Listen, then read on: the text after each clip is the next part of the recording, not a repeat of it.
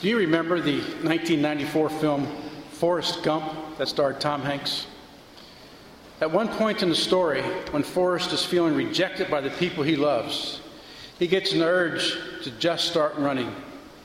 So he walks out the front door of his house, jogs across the yard, and doesn't stop. In fact, when he gets to the ocean and runs out of road, he just turns around and runs the other way. Throughout his run, he is videotaped on national news. When asked why he is running, world peace, women's rights, he answers, "I'm just running." Unintentionally, he sparks a huge national following. The humorous and meaningful event that ends his journey takes place in the middle of a desert. Forrest stops, long-haired and long-bearded, and turns around. The handful of sweaty joggers who have followed him shush each other. "Quiet, he's going to say something." "I'm kind of tired," he says. "I think I'm going home." Forrest walks through the small and silent crowd, and one of them yells after him, "Well, what are we supposed to do now?" When Jesus ascended to heaven, are we left with the same question? All people are looking for the answers to life's deepest questions.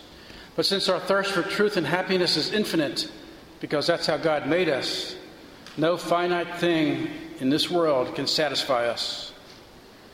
The characters in the film mindlessly following Tom Hanks' Gump personified that thirst for meaning.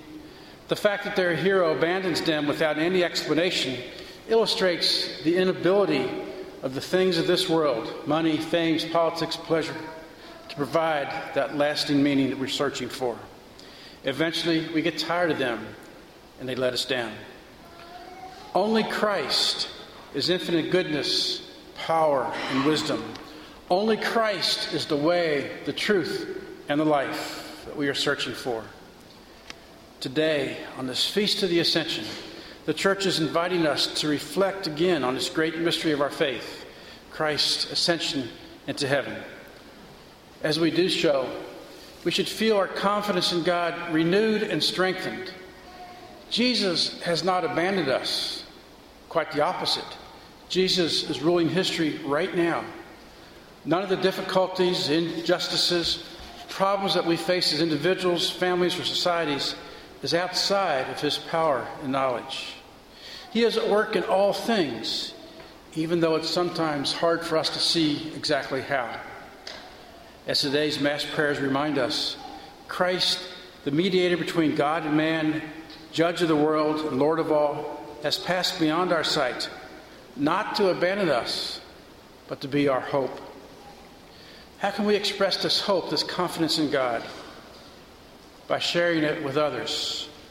Jesus didn't tell his followers that he was one of the many ways, one of the many truths and lives that are out there.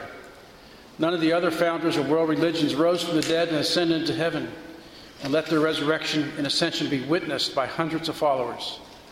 Only Jesus Christ is all-powerful, all-knowing, and all-good. Only his mercy can heal hearts that have been wounded by sin and evil. Only his wisdom can untangle the moral knots that today's secular culture has tied in the minds of our neighbors. And we know Jesus Christ. We are the ones who can share his good news with those who don't know him. When Jesus ascends into heaven, he didn't take the members of his church with him. Instead, he entrusted his mission to their care. "Go out to the whole world," he said as he ascended.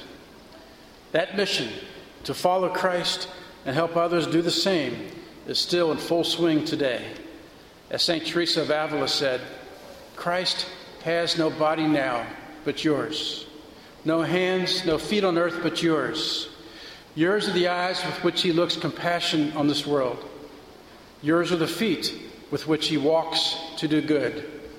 Yours are the hands to which he blesses all the world.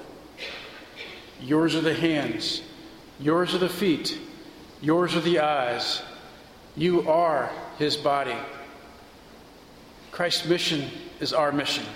Jesus left us the Eucharist as a source of strength and encouragement as we continue spreading his good news by our words, but most importantly by our example. At the end of Mass, I will say to you, go in peace, glorifying the Lord by your life. In other words, as you lead this Mass, live the Christ-given mission to go out and make disciples of all the nations, baptizing them and teaching them all to observe that Jesus has commanded us.